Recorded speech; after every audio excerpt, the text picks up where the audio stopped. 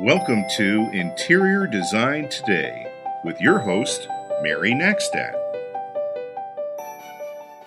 We've been dealing with a national emergency, Sandy, and one realizes that certain actions come out of this that sometimes we forget about, and then maybe it's good we do. But I have noticed that in many instances, contractors have not been quite as honest as they should be with clients. One of my clients had a roof problem, and they were referred to someone who was doing new roofs in the area and that had been contracting many of their neighbors. So they asked for a quotation, and they were told that it would be $22,000, almost $23,000.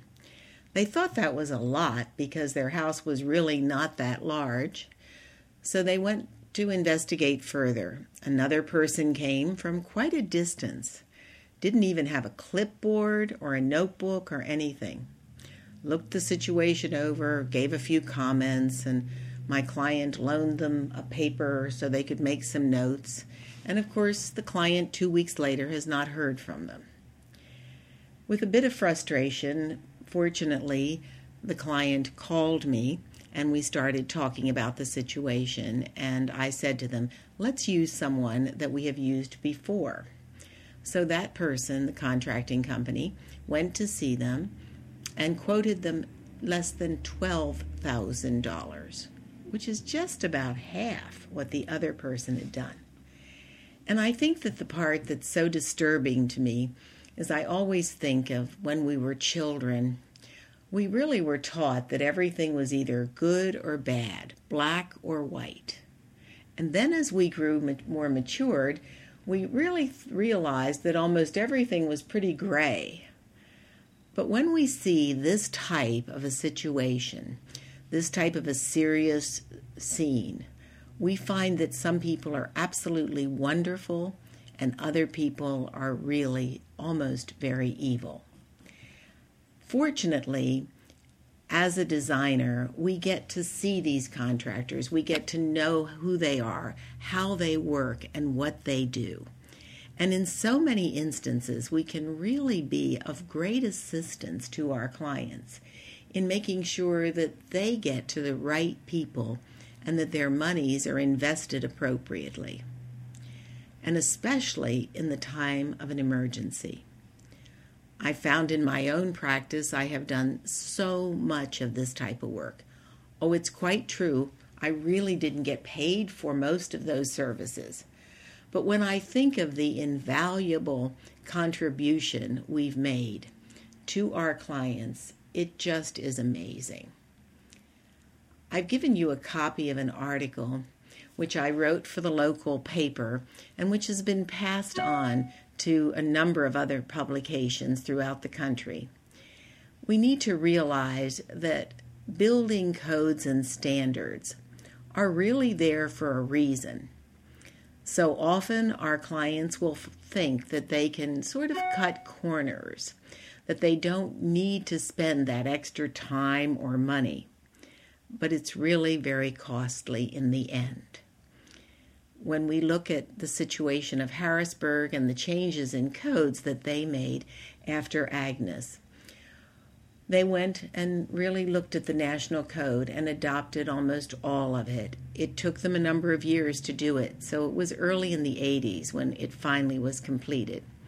But at this point, if you look at any of the hospitals or major buildings, you'll find all of their mechanicals on the second and third floor.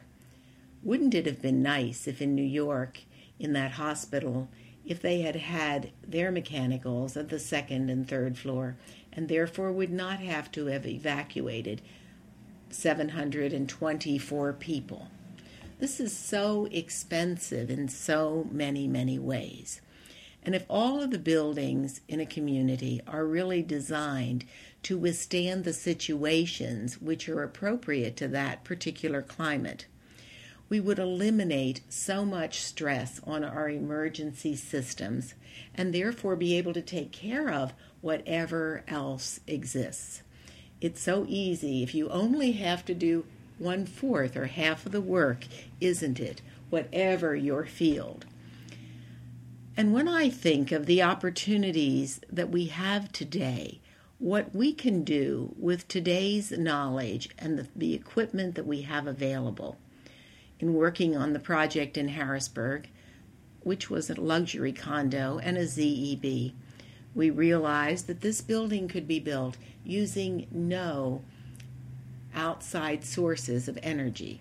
It could produce all of its own energy. Now, at times, we would still be attached to the grid just in case. But in a case of emergency, such as Sandy, this building would be in the position to supply surrounding buildings with at least enough energy to take care of some of their emergency needs. Isn't it incredible what we can do? And of course, I feel that we in the building profession have an obligation to bring this quality of work to our clients. After all, we are responsible for doing the best work we can with today's available resources. So as you look at your interior designer, it isn't just someone who helps you with the interior, but so often this person is very knowledgeable about the other craftspeople and contractors and so on within your region. They work with them all the time, and in turn, they can be of great assistance to every one of their clients and really save them a lot of distress and a lot of money and a lot of just very sad and inconvenience. So we take our profession very seriously, and I just wanted everyone to realize the contribution that is available to you. Use your designer to their fullest. Make sure they are giving you what is the very best and the latest, and use them as a consultant on other building issues, because very often they have a lot of information that can really be valuable to you in whatever your situation. I've enclosed a copy of an article that appeared in a recent paper. You may enjoy reading it and also realize that you're in a position to use your voice to encourage better action within your community. If you have any questions or you'd like to speak to Mary, please send us an email at interiordesigntoday@aol.com. Thanks for listening.